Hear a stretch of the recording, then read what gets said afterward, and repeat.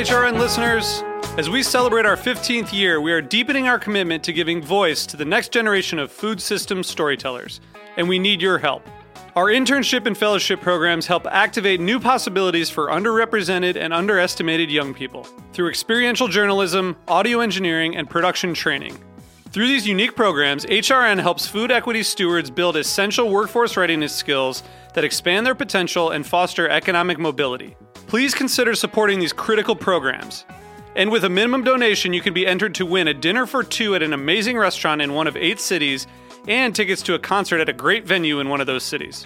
We have incredible partners across the country who have donated, as they also share our passion for helping to educate the next generation of food systems storytellers. Check out heritageradionetwork.org/15 to donate and enter to win today. That's heritageradionetwork.org/15 to donate and enter to win today. And make sure you donate before March 31st. Thank you. Today's program is brought to you by Wisconsin Cheese. Did you know that Wisconsin is home to the nation's only Master Cheesemakers program that provides innovative cheesemakers with continuing education opportunities? To learn more, visit wisconsincheese.com.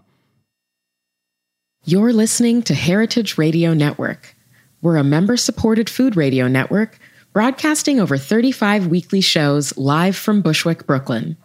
Join our hosts as they lead you through the world of craft brewing, behind the scenes of the restaurant industry, inside the battle over school food, and beyond. Find us at heritageradionetwork.org.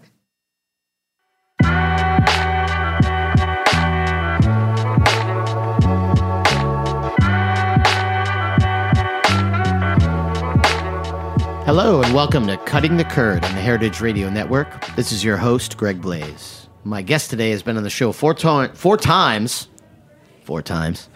over the past 7 years and has worn many hats throughout her career in the cheese industry. We're excited to welcome her back today as an official member of the Cutting the Curd team. She's our new producer, and she'll be hosting the show once a month as well. Elena Santagate, welcome to Cutting the Curd. Thanks, Craig. Happy to be here, as always. Yeah. Your first appearance on the show was back in 2011 as a hobbyist urban cheesemaker, and you last came on air just about a year ago to talk about your recently published book on home cheesemaking. You have come around full circle. It's true. It's kind of crazy. Life is cyclical in that way. It is. And as we bring in a new producer and a sometimes host, I wanted to take a second to thank my friend Emily Acosta for helping me out so much. I can honestly say that when Anne turned over the hosting regularly of the show to me, the first call I made was to Emily for her help. And I can honestly say that if I didn't get that help, there wouldn't be a Cutting the Curd today. So we really appreciate your work, and we miss you. Yeah, Emily did an amazing job. Yeah. Great friend. But here we are. Let's start from the beginning. How did you get into cheese, Elena? The cheese origin story. I feel like so many people in the cheese industry can't point to one exact moment, but there always are a few aha moments. And for me, I grew up in New York City. I grew up going to Zabar's, Fairway, living amidst the greats. The cheese, sort of olfactory training of my childhood was pretty strong. Sure. And my family was from Wisconsin, so I kind of had that in my roots too. But, for me, cheese was always something really interesting. I got more and more into it when I lived in New York after college, and I would bop around town kind of exploring cheese shops and tasting cheese everywhere. And eventually I started making cheese as a way to learn more about it. Not really as a way to make excellent cheese, because that's really hard. Yes. Yeah, it is. But it is a great way to understand a product that you feel like you've kind of, okay, I've tasted all this cheese, I'm talking to all these cheesemongers, what's next? So I made cheese for a while and sort of prolonged that for a good amount of time. And I was eventually sort of convinced to jump in wholeheartedly by a retailer friend of mine. Who's that? Sergio Hernandez. Sure. Ran Brooklyn Larder back when they opened and for the many years. How'd you make that leap from, a hobby cheesemaker to a cheesemonger? Yeah, it was Well, it was really interesting. Sergio, I was a regular at that shop. I loved Brooklyn Larder. And I would bring Sergio my cheeses to taste and get his feedback and kind of tell him about what little creations I was making at home. And mostly I was tasting the cheese that they sold, which is, they have had an incredible selection since they've opened. And Sergio finally said to me, like, what are you doing? You're so passionate. You're so into this. Come work for me. Try it out. That's awesome. Yeah, and I think that sometimes you just need somebody to nudge you into, I'd been dancing around the idea for so long. And so I started working nights and weekends just to try out. I had the sense to know, hey, I love cheese. Right. It's fun to make cheese, but retailing might be a whole different ballpark. Which it is. Which it totally is. So I tried it out for a few months, and I wound up loving it. And then I jumped in full time. Well, it's funny. You had a real established role at a local sort of at a nonprofit, correct? When you came in, so did you take a pay cut to take your job at the cheese counter? Good question. I love this question. Boy, did I take a pay cut. Yeah. Because that's what invariably happens to people who come in and end up working retail for the first time after being established as in a real job. Yeah, as like a legitimate human being, as opposed to, Yeah, I mean, that was a big factor in the decision, and luckily I had enough flexibility and I had enough savings savings. Yeah. You got to have some savings. Sure. And I think it's a really interesting topic of how do we survive in this industry financially and make it work. Well, the thing is, as I've been a cheesemonger in New York City for a long time. Right. I moved here and became a cheesemonger, which is even more difficult now. See, you have home court advantage. This is where you grew up. So you have family. You can't really get kicked out of the city. Do you know what I mean? Yeah, you're from here. So it would be nice if more people followed that path. Right. But I think that you need, a lot of times, it's survival of the fittest. And, totally. and you get a lot of really intelligent people working at the cheese counter and driven people, but they always marginalize out after a certain amount of time. Right. Especially in New York City, as you know, because they have to pay their fucking rent. Yeah, it's nuts. I mean, for me, it was like, okay, if I'm going to do this, I'm giving up my one bedroom apartment and I'm going to have a roommate. So Right. that was number one. Like, how do I thought to myself, how do I cut my expenses down so that this could be doable? And I gave myself like 1 year to see how it went and try to make more. Sure. So that was key. And that was a big driving force. But the other thing was, as you know, Greg, I loved it. Yeah, of course. I loved working the counter. And so when you fall for a job like that, it's like, you'll do anything. And I really did. It was amazing how quickly I changed kind of my cost of living. You made some adjustments. Yeah. Did it bother you to be sort of the lower part of the totem pole? Did you have to make an adjustment to, taking orders from people, working in a retail environment where even though you were in a good one, like Brooklyn Larder, right, you're still going to run into some people there that you have to respect without maybe right. really It's thinking a hierarchy. they're not full of shit. And, you have to go through all of that, right? Yeah, it was definitely, I was ready to learn. That was the good Right. thing. You come into it, you're humble. You're humbled. I think that you have to, without a humble spirit, I don't know you're what kinda you screwed. would, I don't know how it would go. It wouldn't go very long. No, and I've seen it unfortunately go that way. Yeah. So for me, it was like I had everything to learn, and there was an amazing crew. The management group at That's Brooklyn key, too. Larder was incredible. Timing is key. Timing was huge, and so there was actually like a group of 4 managers at the time, and they all had kind of come out of early Murray's days. Sure. It was a really interesting group different of culture. people. Totally, and then. They were also really tight on the operations, so I got to learn. You had to be. You didn't have this sort of corporate structure above you that Right. pretended to have all the numbers worked out. Exactly. You actually had to pay for all of the napkins you used and Right. all of the plastic wrap you wasted. And Exactly. every millimeter worth of product that you throw in the trash, you count. Exactly. And that's a different way to learn. Big time. And learning from scarcity in That's the what in you the food gotta do. industry is big. Huge. Then after I worked at Larder, I went and was the lead cheesemonger and buyer at Beecher's in Manhattan. And the theme of learning from a tight operation continued there, because there we actually had, they had just opened a few months earlier and business was okay, but it wasn't booming on the cheese retail side. Yeah. So there I really had to learn how to keep the cheese in good shape and sell more of it. That's a big skill.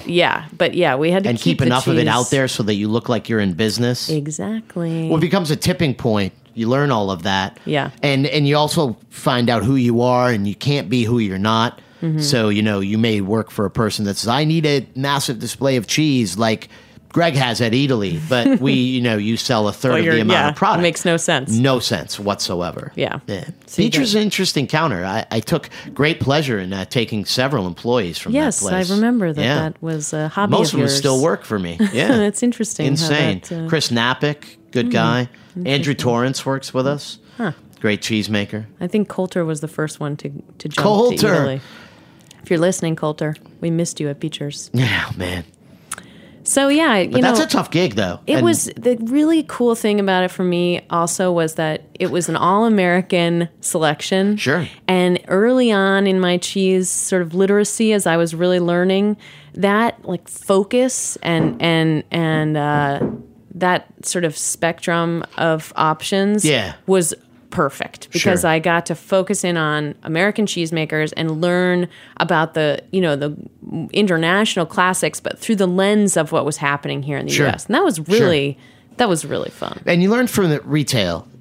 So you changed gears in your career and changed the hats. But you started at the retail counter. So it made it easier for you in a real way, in a good way. And this is why I enjoyed to do business with you when you were working with the cheesemakers, because you know what reality is. Right. You can't, I don't think you can start, unless you are, let's say your family owns an importing business, like Adam, Right. like Adam doesn't have to work at the cheese counter. He understands gets a different part of the business, but it's his part that he does. Yeah.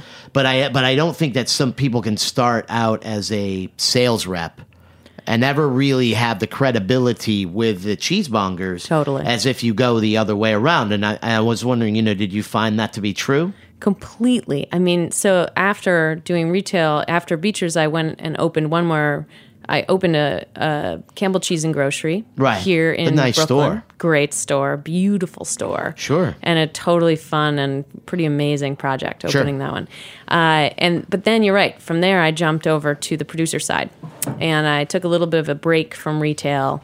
And having been a buyer and a retailer and opened a store from soup to nuts, it was like a huge leg up. I felt that experience completely informed me on the sales side and on the producer side, especially as at that point the producer I was working for was smaller, hadn't really been in the New York City market. Right. And so being able to really paint the picture for them of what they're dealing with, who they're trying to sell to, and what their lives were like, was huge. And an interesting thing, and why you and I become friends, and why it's easy for us to work together. For myself, I run a retail store now, but I've also done all of the other jobs. I've never been a cheesemaker, but I've matured cheese, and I understand the processes. And when I talk to you, I know you've actually worked all the jobs, so you're not really trying to sell me anything. Yeah, you know what I mean? Yeah, I'm trying to solve a problem. Right. It's and you're in it all the way. Right. I see all sides of that equation. But I feel like sometimes people, they don't. I think you would probably agree, and one of the reasons why I enjoy to host the show here, to do this, and why I think you will, is because my ability to relate to the different kinds of people that come on the show isn't fabricated as yours is. You know what it means to make cheese, right, and to mature cheese, right. So totally. That's I know for me, for doing cutting the curd, I was able to learn so much, but because I knew a little part of the other, because I had that kind of experience, it was easier for me to relate to the people I was talking to. It makes sense. And it's interesting when I think about listening to this radio show over the years, and when I think about the newer people that I see jumping into the cheese industry, I do think, working for a producer and working as a retailer are two great first steps in a career. Sure. I think you could start at either one of those, and if you jump to the other, one would inform the other in a cool way. Well, yeah, your hands are with the products Right. either way. And then, jumping in on the sales side or doing, distribution or importing and being more on the business end in that way, then you're so far ahead in terms of your understanding of how to get that job done and what your customers are Sure. looking for. But you're right that if you had started on that side, I think it would be trickier. I just don't think it works that way. Yeah. In my experience, tells me. Or it's more of a learning curve. Sure. Either way, I just know how I am and how I relate to the people in my world. Yeah. And anybody who's put in their time behind the counter is someone that I immediately trust more than people who aren't, who Yeah. haven't. Yeah. Or someone who says, I'm a cheesemaker, Right. Totally. You also, some of our listeners may know this, some may not, that you organize a group called Women in Cheese. What's that all about? The Although women I in know what cheese. that's all Yeah, about. you do know what it's all about. You were at an early brainstorming session, if I remember clearly. I was. Greg was. I was the an one and original only. woman in cheese. He was the one and only man present at a Women in Cheese event. That was a good time. It was. Yeah, Women in Cheese. I mean, this year, this is the now. See, How many people you got? I should have done a fact check before I came on because now I'm gonna. I want to say this is the beginning of the 5th year. That's fantastic. Yes, it's really exciting, and it's Women in Cheese is just a loose group. It's a sort of a casual group of women who work in the cheese industry in any way, and we get together in person. It's an in-person gathering, sort The of networking thing? Yeah, I mean that word networking sounds so corporate, but listen, I think women. Is it a place where you get hammered and talk shit about people? No, not as much as you might think. Not as much as you might think. Every club that I'm a member of is exactly that's that. the agenda. That's not gender specific. I will say that Women in Cheese, there's always great food and beverage Right. at Women in Cheese. We gather every 4 to 6 weeks or busier times of the year, maybe every 2 months, and we just get together in person and connect, and that's really all it has been, with the addition of now we do a yearly karaoke at ACS. Oh, that's fantastic. Yes, 2018 will be our 3rd annual karaoke at ACS. Got to find a karaoke bar in I know, Pittsburgh. where if anybody has got a lead on that, let me know. There you go. The Women in Cheese will show up in numbers for that one. Sure. So we're going to take a short break, but then we're going to come back and do a little bit more radio with Elena.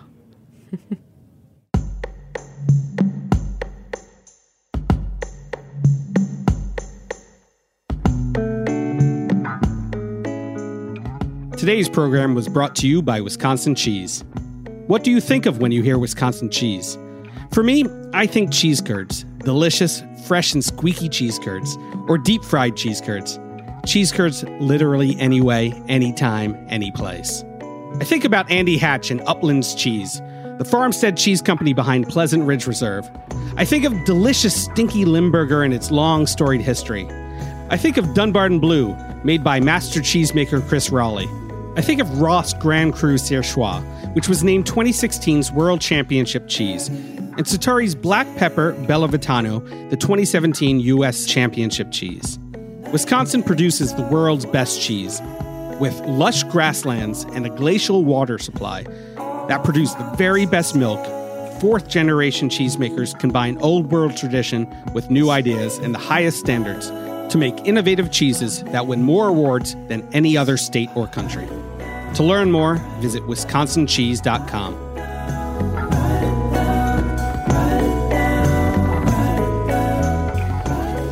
Welcome back to Cutting the Curd, broadcasting live on the Heritage Radio Network. This is your host, Greg Blaze, with new Cutting the Curd producer and soon-to-be monthly host, Elena Santagade. We're getting to know Elena today, but some of us already do. And we're going to, make her talk more as she jumps into her new role on our little radio team. Got to get used to the microphone. Yeah. On the second half of the episode, I'd like to get meta for a minute, although I don't know what that even means. Very cool word, right? And talk about radio on the radio. I do a lot of thinking about the purpose of the show, about what it brings to our listeners' lives, and I think about who our listeners are and what we can help them with. And I learn a lot by doing the show, which is awesome. And it's free learning for me. Yeah. So I wanted you to tell me a little bit about what brings you to radio as a medium and why specifically a radio show about cheese. Good. First of all, I feel like we are going through a complete renaissance. Is it even a renaissance? It might just be an explosion of radio. The podcast world is insane. They're everywhere. It's insane. I don't want to sleep. I want to listen to podcasts all night. Absolutely. So I feel like it's really exciting in the sense that there's so many great shows, and every topic is up for debate. And cheese, the thing, I think you'll relate to this, Greg. Oh yeah. Part of why we love cheese, I mean, it's delicious for sure. Yeah. And it's interesting, but to take that even further, there is no limit to the talking and the thinking and the learning that you can do about everything surrounding cheese. Sure. Cheese in and of itself is this product that you can look at, you can touch, you taste it, you can smell it. But what it represents is cultural history, right? Geography, every kind of period of human existence. Yeah, you can I agree. Trace to some dairy product, and that's an insane. Food is important. Yeah. And cheese is an interesting food item that it's one of the very, very, very minimal amount of food items that appreciates in value over time, which I find to be fascinating. Yeah, the economic part of it is so amazing. It really is. Yeah. And it stops time, which I also find to be really interesting. It's currency. What do you mean by that it stops time? Well, if you take a look at matured cheese, like a Parmigiano, it's 3 years. 3 years ago. Yeah. That's where you were. Right. It's almost time traveling. Sure. Yeah. Where it slows down the clock. Right. Really To me, cool. it does. Totally does. I mean, I agree with all of those things. Those those are definitely what brought me to do this for as long as I have. But and there are tons of podcasts. There's tons of information. There's tons of stuff on stuff and more stuff. Everything you could things to listen possibly to. imagine. Like what I like about this particular show is that it came from cheese people, and it's run by cheese people, and it's for cheese people and people to listen to. So we can talk about these things, but we work with the stuff, so we can. But I don't go around holding up every piece of cheese that I come into trying to tell everybody how super important it is, Yeah. because that's fucking It might get a little so tiring. annoying. It might get tiring. And I've seen that, that attitude through my time sometimes be with waxes and wanes, I think also the thing that, thinking back on my own career in the cheese industry and even before I worked in cheese, this podcast, you mentioned it's free learning. It felt like a graduate degree in cheese. Oh. I mean, the amount of information that I've learned from listening to this very show over the years, Greg Blaze, is pretty remarkable. And I say the same thing. I do wonder, I find myself wondering, who are you, listeners? Right. Are you all brand new, like I once was? Have you followed the show over the years? I think it'll be really fun. Part of what I'm looking forward to is actually finding a way to get to understand who the listeners are a bit more. Sure. And I think, I have my theories about whether or not it's people new to the industry who find out about the show or long-timers who are, hooked for life. But I think there's both. I do think there's both as well.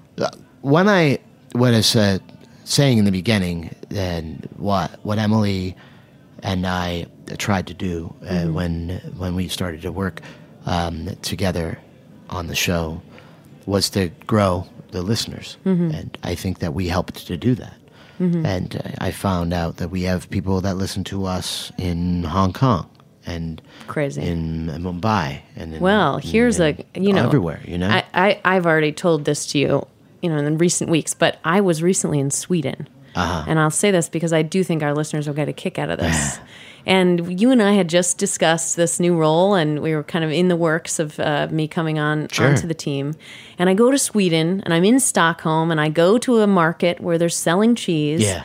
And I meet a cheesemonger who listens to the show. Yeah, that's great. He said, "Oh yeah, Greg Blaze.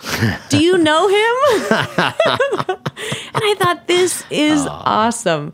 So I do think it's, listeners, we're talking about you now. And, it's just, you inspire us. And I felt so inspired by the show. And I'm excited to be in the position where I can think more about who's listening and how that inspires me. That's what is that what you're most excited about? Maybe that's, I hadn't really said that out loud yet, but I do feel most excited about that. Yeah. That's fantastic. I also like being here at Roberta's. An excuse to come and eat pizza at Roberta's restaurant once a month is not bad. Doing the podcast here with the team at Heritage, with Patrick Martins and with Erin Fairbanks when she was here, she and Jack Inslee taught me so much, and I work with David and Vitor and Katie and all just the awesome people that work at Heritage. I'm always super proud and humbled to be able to come and that people listen. So I try to. It's pretty rad. And I'm sure that the listeners will be happy that there's somebody else. I'm sure that they're pretty tired of me at this point. So I don't know about that, Greg. Well, I think also Diane's show has probably widened the scope a bit with the book review focus. 100%. I think that's been really an interesting part. If there's a book about cheese that's out there, Diane has interviewed. She's talking the author, about it. Yeah, it's pretty cool. And cheese predates all of us. Yeah, except for Anne. That's true. Here's a question. Show. Here's a question for you, Greg. Oh yeah. Have you had a radio show before? I know that you have some history in radio. No, I haven't had a radio show before. I was a journalist, or that's what my degree says. Right. But that's what your degree says. Sure. There are interviews that I've done. Archived. I graduated from college a long, long time ago. So there were still divisions of my college called print journalism. That doesn't really exist anymore. What's that? Yeah. But I love it. I think I understand the parameters of this. Yeah. Well, obviously. And you've got the voice. Right. Yeah. What are you going to do? It's been fun. I'm really happy that you're here with us. Thanks. It's Me great. too. I'm really looking forward to it. Yeah, it was always good to have you on the show, and it'll be great for you and I to be able to see where we go from here. Mm-hmm. That's the beautiful thing about this show, is that we all own it, and it all owns us. You know what I mean? Mm-hmm. It's fantastic. I'm just happy that I have been a part of it for as long as I have, and that I'll get to continue to do that, and that we get to do it together. Yeah, I'm looking forward to many great shows in the future. Right on. So stay tuned next week for both of us, or is it just me again? Might be just you next week, but soon it'll be both of us. We're both so busy we have to divide up the time. No, I'm just kidding. But please stay tuned and welcome Elena to the show, and we'll be back next week with more Cutting the Curd. Ciao. Thanks, Greg.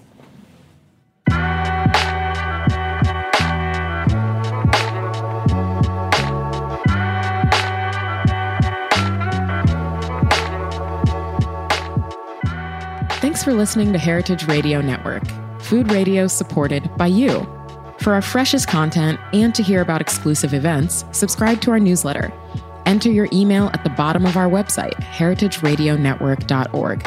Connect with us on Facebook, Instagram, and Twitter at heritage_radio. Heritage Radio Network is a nonprofit organization driving conversations to make the world a better, fairer, more delicious place. And we couldn't do it without support from listeners like you. Want to be a part of the food world's most innovative community? Rate the shows you like, tell your friends, and please join our community by becoming a member. Just click on the beating heart at the top right of our homepage. Thanks for listening.